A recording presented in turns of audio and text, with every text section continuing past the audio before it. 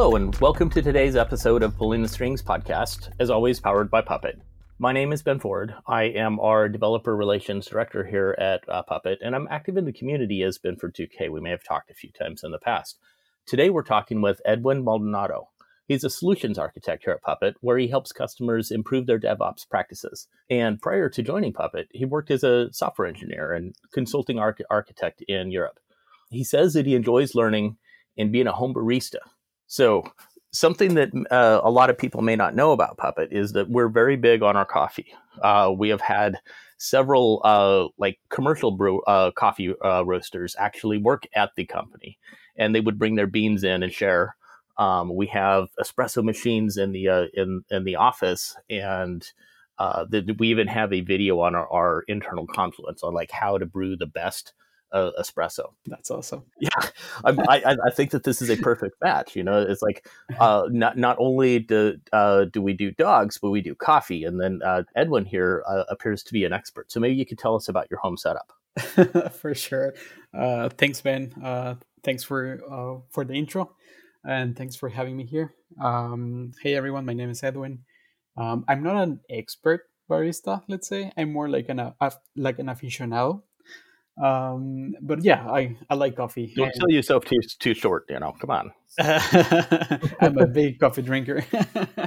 And yeah, I have like several different methods to brew my coffee, like from filter based methods to the good old mocha pot, the Italian tradition, let's say. And the mocha pot, that's the one that sits on the stove and it just kind of percolates and boils over, right? Exactly. Yeah. It is like it tastes like maybe like cowboy coffee. That's what I imagine. Like it is a strong and it's like wake up. And I always picture like holding it over an open fire or something, right? Oh yeah, totally. Yeah. And well, yeah, someday I actually would like to do that, like on top of a volcano or something. Just like get one of these like camping stuff and just like brew that my would coffee. be great. Right. I'm a big backpacker, so when pandemic is done and we can like travel again and everything, we'll have to meet up and we'll take a hike somewhere. I'll bring the gear, you bring the coffee. Awesome, that's a deal. Right on. So you started your career as a software engineer. How did you end up moving into infrastructure management? That seems like quite a trajectory. That's right. So, I started my career maybe like in 2008 or something like that. I was still in the university, but I wanted to like to have some money because I'm the kind of guy that likes to buy stuff that come from my own effort, let's say. You like to have the goodies. Exactly, yeah. But I didn't want to ask my parents for that, so I wanted to make sure that I earned those goodies. So I went to like a couple of different companies. At the beginning of my career, I was just doing software development. I did some pure web development with PHP, JavaScript, and MySQL back then. I helped a couple of companies running like Magento sites and stuff. And then little by little, I started to move into more like serious stuff, like not only using like other people libraries, let's say, but starting to create something from the scratch, like I don't know, like an entire application from the scratch. And I think that's where, in my opinion, things got interesting. So I I joined. always loved building things. That was why I got into writing software. It was like I was always like the creative person who liked building and making and I'd like build a table or something, and then you're limited by the wood and the tools that you have and like the connectors you have. But with with software, it's like if you can describe it in enough detail, you can make it. It's like you're not limited by basically anything but your own imagination. You can build what's in your head. Exactly. I mean, that's a very, very fanciful description of it, and we know that it's not actual reality. But you know, that's what I told myself when I got into software engineering. Right. Yeah, but it takes a while. Like you have to spend some time doing that. For example, like other like using other like frameworks and stuff, so you can get used to it, and your mindset starts to change, I guess. I ended up working with a couple of startups. One startup in Guatemala, in particular. I'm from Guatemala, by the way, and this startup was called Blue There's some Kite. great hikes in Guatemala, I'm just saying. Oh yeah, like there's huge volcanoes there. And I believe that like working at Blue Kite actually like catapult me, if you can say that, to like other opportunities, because like I had the chance to like work with great people, like great managers, and I think that we were like doing stuff that we really believe in. So that kind of like empower us. And I guess that from that point, which was like more or less like 2013, I guess, to this point, I have been like in my head like chasing down the rabbit hole, like trying to learn more and more about like how things work, let's say. So after being a software engineer, I spent some time doing consultancy. I work here in Berlin. Now I live in Berlin. I work at a company as a technical architect, and I guess that was another big step in my mindset, let's say, because I started to think about how customers actually consume your product. So it's not just like you work on something and then you expose that, you make it publicly available, and then everyone starts using it, because that's how I was thinking about like a product, let's say. So my mind started to change again, but this time more into the direction of like how customers really use your product. Like they use it in a different way than what it was designed for, maybe sometimes. So I guess that like this point in my career here in Berlin like helped me a lot to grow into what I do at Puppet now. And I guess that I realize a couple of patterns, let's say, in working with like being in a customer facing role, let's say. I noticed that most of the projects were failing because not because of the development per se, but because they were just deploying it into more or less like bamboo sticks type of thing. So Yeah. yeah, so So so you kind of you just went directly into what this solution architects team does. Like here at Puppet, Mhm. it's kind of a pretty elite group. It's sort of uh, like our crack SEAL team or something that we send to customers to help them solve some of their biggest problems. And it sounds like you're just like talking about getting like going directly there. yeah, it's funny that you mentioned that like we have like a SEAL team. I truly like my team, like the solutions architects at Puppet. I enjoy working with them. Like these guys are some of the smartest guys that I have a chance to work with, and totally like I started like looking at configuration management, more infrastructure topics because of that. Because I realized that like the customers were deploying stuff into like fragile environments. Like it was okay-ish for testing and development, but not production ready. So I knew about Puppet, Chef, and all the configuration management tools that like have been there since more or less like 10 years ago. But I never had a chance to actually like being in a role where I was applying those concepts, let's say. So I decided that I wanted to learn more of those topics, and at the same time, I was thinking already into more like software architecture per se, like why projects go well, and like what are some of the patterns of projects that fail. And that's how I ended up talking with Nigel. Nigel is a field CTO here at Puppet, and he's my manager. He's awesome, by the way. And I spoke with Nigel. I noticed that he was recruiting for his team, and then I say like, okay, that's a good opportunity. I want to take it. That sounds awesome. So we're coming up on talking about a tool that you've built, but I kind of want to, or that your team has built, I should say. But I kind of want to set the stage a little bit and talk about like the background of like why the tool is important. When I was in education, we like built classrooms. We would put people in classrooms where they could sit down at a PE console and do the exercises with us. And so we did some of the earliest automation of standing up of Puppet Enterprise infrastructures. And we did a handful of different types of infrastructures. Standalone, we had one server for the classroom and multiple clients connecting to it. We gave people their own machine, like we did different iterations of all of these. And so we had to build all of these automations for doing this. And it was surprisingly difficult. We put a lot of blood, sweat, and tears into making these work. And I don't know, like what kind of, I imagine that you have had a lot of engagements with customers who also have these very, very difficult challenges, because like this is something that is inherently not easy to do.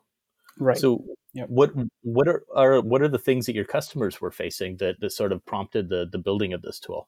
Yeah, I think that what you mentioned before, like we're trying to automate your Puppet infrastructure, being an instructor, let's say, it is more or less like in a small scale what customers actually face every day. So a little bit worse, let's say, just because if you're a financial institution, there are like teams of teams. So like you have not only technical challenges, but you also have communication challenges. Oh yeah, Um, and I think that those are probably the worst ones, right? I will say that those are, at least to me, like very interesting problems, like how teams behave and the reason behind that. That's something that I find very interesting. But just to answer your question, the project that we're going to talk today, which is called the Puppet Enterprise Administration Module, or PADM for short, came out of the necessity, I guess. And this is coming from direct customer feedback. And I didn't have the chance to be there in that moment when the project started, because this happened like way before I joined Puppet. But customers were having issues trying to not only like installing Puppet. It's a thing that you will do, I will say that just a couple of times in your entire career as a Puppet administrator. And the reason behind that is because like you usually upgrade that, hopefully. You never go into a point where you cannot upgrade Puppet anymore. Like sometimes customers do. There are always workarounds for that. But doing installation, it's something that it's annoying, time consuming. But hopefully you will only have the chance to do it once or twice in your Puppet administration career. But how do you maintain that? That takes a lot of time as well. How you maintain your Puppet infrastructure, how you operate that, and how you make sure that it still serves the purpose that it was designed for, or at least it is still working towards your infrastructure strategy, let's say. So that takes a lot of time, and that time sometimes it's like very manual and repetitive, and you don't want to do that, especially if you have like a lot of support requests and you have other things to do. Um, so Yeah, and anything repetitive, it's like prone to error, or at least not exactly, doing it the same way, exactly, with yeah, variances. Yeah. totally. So Reed, which is another solution architect from my team, and Cody, I believe that they were the ones that started working on PADM, and they built the first version to install an extra large architecture. And maybe for the ones that are not familiar with the supported architecture of Puppet, we have a standard architecture, we have a large architecture, and we have an extra large. And an extra large architecture usually comes with compilers, maybe like a pool of compilers, and you have like a separate dedicated Postgres instance for your infrastructure.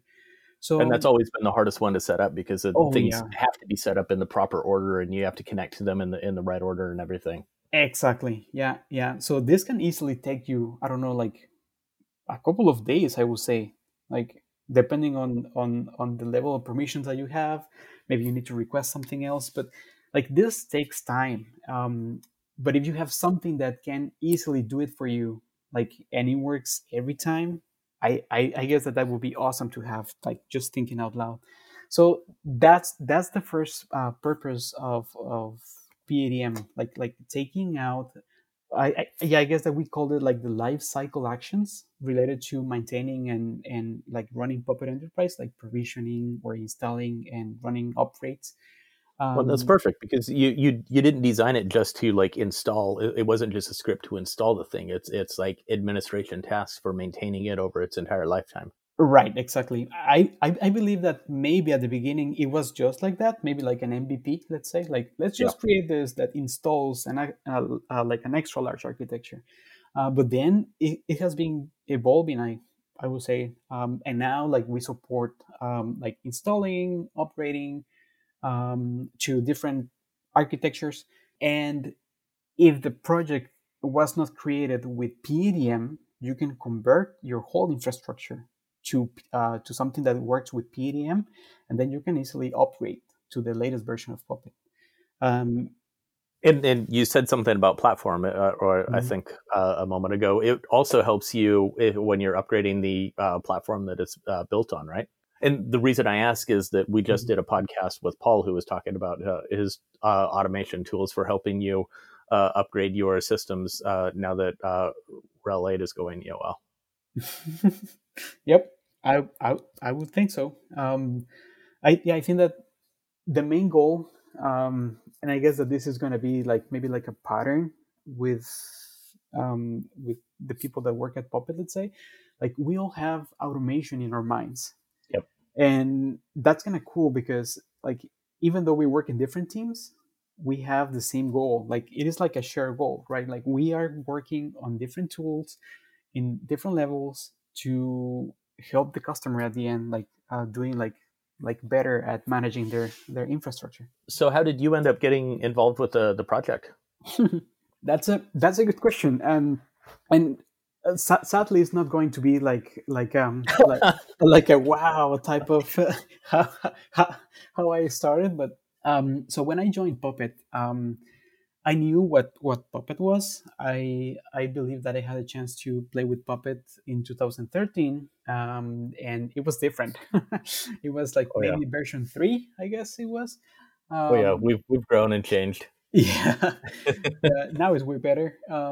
And so I already knew how Puppet works in principle, let's say, but I was like super new to the idea of Bolt. I didn't know what Bolt was.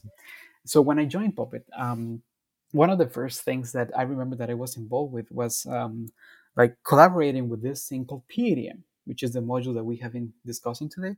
And the first thing that I did, as far as I remember, was to make sure that the download process is more reliable.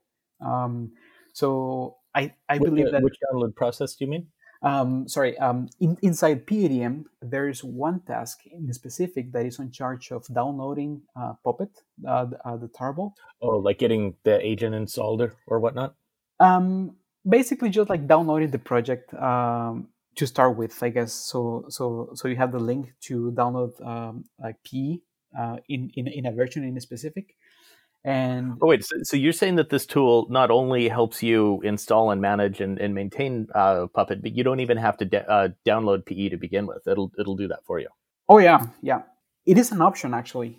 You like PADM works based on parameters, and you can pass like a different of like list of parameters. Maybe we can like share the link later with the audience. Hmm. But one of those parameters is the download option. If I'm not wrong, we are actually working. We have a ticket for that to allow the customer to specify the download link for Puppet Enterprise. But if you want to just like run it as it is, it will just download Puppet from the typical source, and it will do it for you. You don't have to do nothing other than just pass the parameters that you need, and it will do That's what really cool. I believe that that's awesome. And if, for example, for a standard architecture, it takes you, if you will do it manually, it might take you 1 day, let's say, more or less. But if you do it, if you do it with PADM, it will take 25 minutes And maybe. that's yeah. And that kind of gives you the idea like of the power of PADM. Like if installing, it's like 25 minutes, and then I end up with a fully Puppet Enterprise system running, wow, like I can have more time now for other important stuff. Yeah, that's really cool.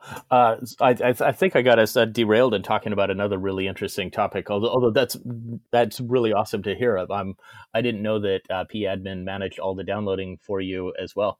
But it sounds like you're saying that maybe working on pAdmin and doing some of this was like your onboarding to the solutions architect team. I will say that it was not officially my onboarding, but I had a chance to actually learn what Bolt was because of PADM.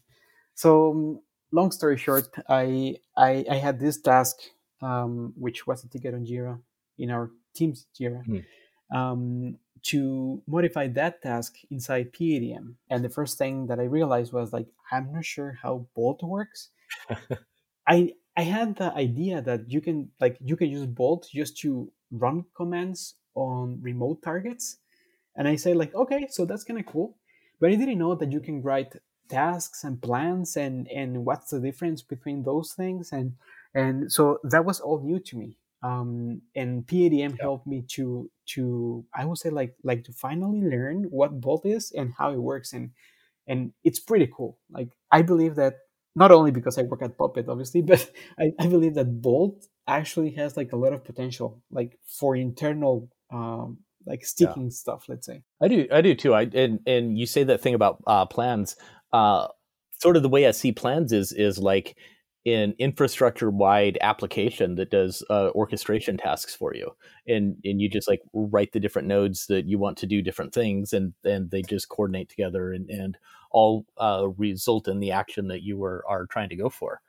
I think Bolt's really cool. Could you tell us like what it is about Bolt that makes it so suitable for the tool that you're working on? Sure.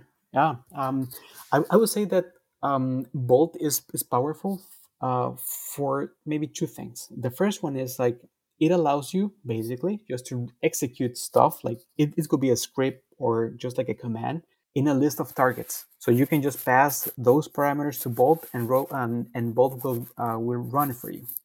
That's like the basic use case. The second one, and I believe that that's one of the coolest one, is that if you're already a Puppet Enterprise user, you don't have to like do crazy stuff just to deal with access and security. You can run Bolt from the Puppet server and access the whole node list that you manage without dealing with like security credentials and stuff. Yeah. And I think that's the best thing. Yeah, it's really cool. It uses the PCP transport layer Exactly. that Puppet uses on the back end. So once you have PE installed, you can just tell Bolt to use that, and you can do it from the console or you can do it from the command line. Yep. It's real easy, straightforward. Totally. And you mentioned something a couple of minutes ago, plans and tasks. I think that when I first was working with PADM, I was confused a little bit about like what's the difference between tasks and plans. I thought it was the same, and from talking to customers, I believe that some of the customers have the same questions that I have. So, for example, just to clarify that, from my software engineering view, let's say, I can see a task as a method or like a function. Yep. You write a task to execute one single thing. So it is more or less like a single responsibility type of view. And that's what a task should do. Like you should never do like a task modifies, I don't know, like Postgres and then changes a configuration in WordPress and then executes, I don't know, a script and then communicates the results to Slack. Like that's too much. A task should only do one thing, like one single responsibility for that task, and that's it. And that's why we have plans. Exactly. Plans that pull them together. Exactly. And then plans are like a class. If you're coming like me from software engineering, a plan is just like a class. You have a bunch of like business logic if you want to, and from a plan you can call different tasks. Right. And that's the main difference to me. Yeah, the plan is the thing that wraps it all, pulls it all together, and kind of orchestrates everything. Yes, It's pretty cool. I'm working on some relay workflows right now and building some integrations, and it's the exactly the same kind of thing. It's like how much fits into this particular step. It's one single thing. It's like one composed task that it has to get done, and then the workflow itself is what wraps all that together. And it's the same thing with tasks and plans. It's like Yes. thinking about these things in composable way, Mhm. because once you if you build your tasks so it does all the different things like you said, like pings out to Slack, and it does database administration and everything else, Mhm. then it becomes very single purpose and you can only use it for that one thing ever. Yeah. But if you make it to be a single purpose thing, then it's composable. You can stack them together and you can make other things that use that same function. That's exactly how I see things, and I guess that as you mentioned, if you want a task to be reusable, having that single responsibility in mind helps a lot, and it's better if you do it from the beginning. Yeah, and it's like, to me, I think that automation itself isn't always. It's not just about like working more efficiently and saving time and like doing stuff faster and whatever. It's about making things repeatable and provable, and so you can expect the output, and there's less variance along the way, so that you don't end up tracking down and troubleshooting later. Mhm. It just lets you take your process and codify it so that once you start it, you know exactly what's coming out on the other end. And it seems like PE admin is like the perfect example of that. It's like not only do you have all of these things that are saving you time, but you've got these tasks that are going to give you the same result at the end. Yes, totally. And this is I'm glad that you mentioned that because if someone in the audience wants to, I don't know, like take a look to PEDM, go to the public repo. Everything is public, and you will just like read the plans, like read the basic one, which is the install plan, and you can see all the different calls to the tasks that we have, and you will see that single responsibility idea behind that, and it automates um, repetitive tasks, as you mentioned, and I think that that's very important for our customers. That's cool. Is this our sorry, is this module open source? Are you inviting people to contribute or poke at it or anything? Yes. I think that this was the idea since the very beginning. We still believe that. We welcome contributions. There's one thing to keep in mind though. It's like if you as a customer, if you're a customer in the first place, and you want to use PADM, it will be better if you talk to your TAM or maybe you talk to your SE first, and we can give you an intro. So we work a lot internally to make PADM a module that is supported at Puppet. But it's important that we introduce you to the project if you want to, let's say. Like training around how to use it?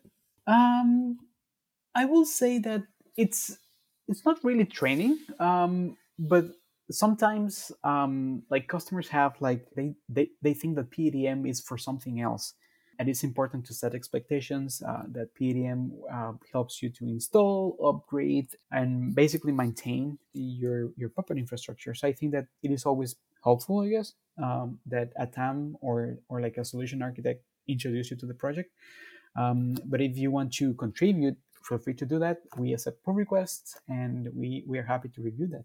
So if people are taking the same kind of approach that you've been talking about of building this and trying to automate a new process or whatnot, do you have suggestions for how to get started? Yes, I think that this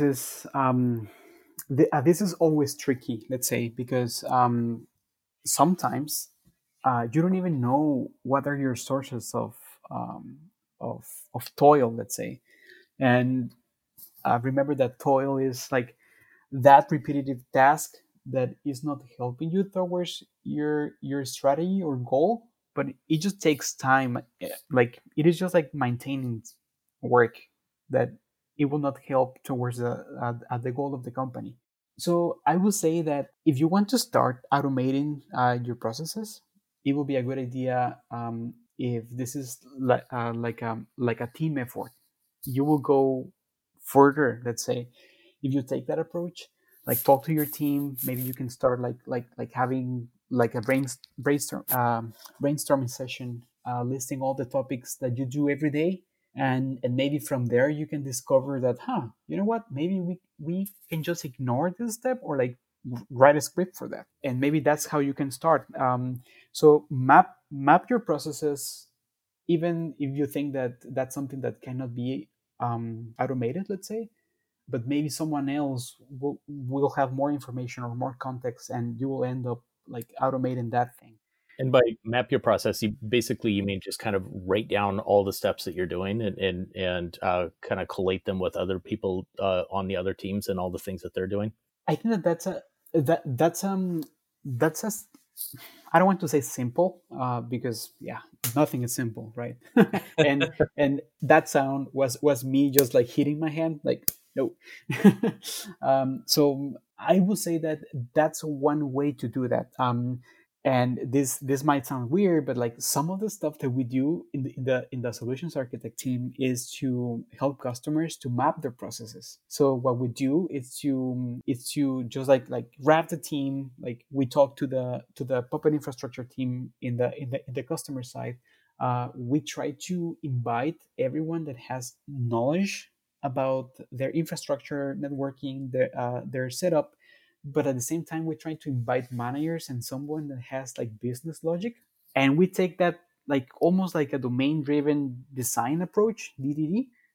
We sit everyone in a Slack nowadays because of COVID, but usually it should be like in one room. We have that room with a lot of stickies, and we start mapping what they do. For example, they can start with mapping their current module development and deployment. That's one process, right? Or like actually two processes, like developing and then deploying. If you map that, you will find things that you can fix or automate or like improve if you want to, but you have to start somewhere. And that's one of the ways that we usually recommend customers to do. Cool, cool. Well, let's go ahead and wrap this up. I suppose close up now. I think that the lessons that we can take away, what you've been talking about, are really straightforward. And it's like when you've got a manual task eating up your team's time, it's worth looking at automation. And the key is like capturing all of that institutional knowledge that you have into some kind of processes that are documented or mapped out, and just kind of make sure they're in alignment with all the teams that are involved. And then once you have all of that, like concrete and solidified, then it becomes a whole lot easier to look at that and just automate the like pull out the different parts that you can automate that, and put them together later on. Do you have anything that you'd like to add to that? No, I think that was a great like wrap up, I guess. Yeah, it's really just about like taking abstract ideas and just kind of like making them concrete. And once they're like on a piece of paper or on stickies or on a whiteboard or whatnot, it becomes a lot easier to like look and see pathways through and turn those into tasks and plans and or whatever it is that you're using to automate.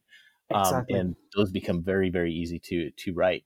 Yep, and it's way better, as you mentioned, if the whole team can see that that document or that artifact or like the sticky notes in a whiteboard, because it's easier to talk to have conversations around that than just like talking abstract things in a Zoom video call. That helps a lot. Well, cool. So if people have feedback or ideas, you said that they can try out the module and like file tickets and whatnot. And we'll put links to it in the show notes, but it's on the Forge. It's just Puppet Labs PEADM. Do you or other team members hang out in Slack or any places that people could talk to you, or maybe Twitter or other social media? I believe that the whole team is in the public community Slack. You can find me there. As far as I remember, my nickname there is just my name, Edwin. You can also send us an email, which is SA from Solutions Architects, SA@puppet.com. And you can find me on Twitter. I'm usually like active, let's say, on Twitter, just like sharing ideas. And my like Twitter handle is MC Inside, all together, MC Inside. And we'll put links to all of that in the show notes, so you don't have to be like frantically scribbling things down right now. Right on. Cool. And that is a wrap for today. And once again, thank you for being here, Edwin, and thanks everybody for listening, and thanks for being here on Pulling the Strings, powered by Puppet. Thanks, man.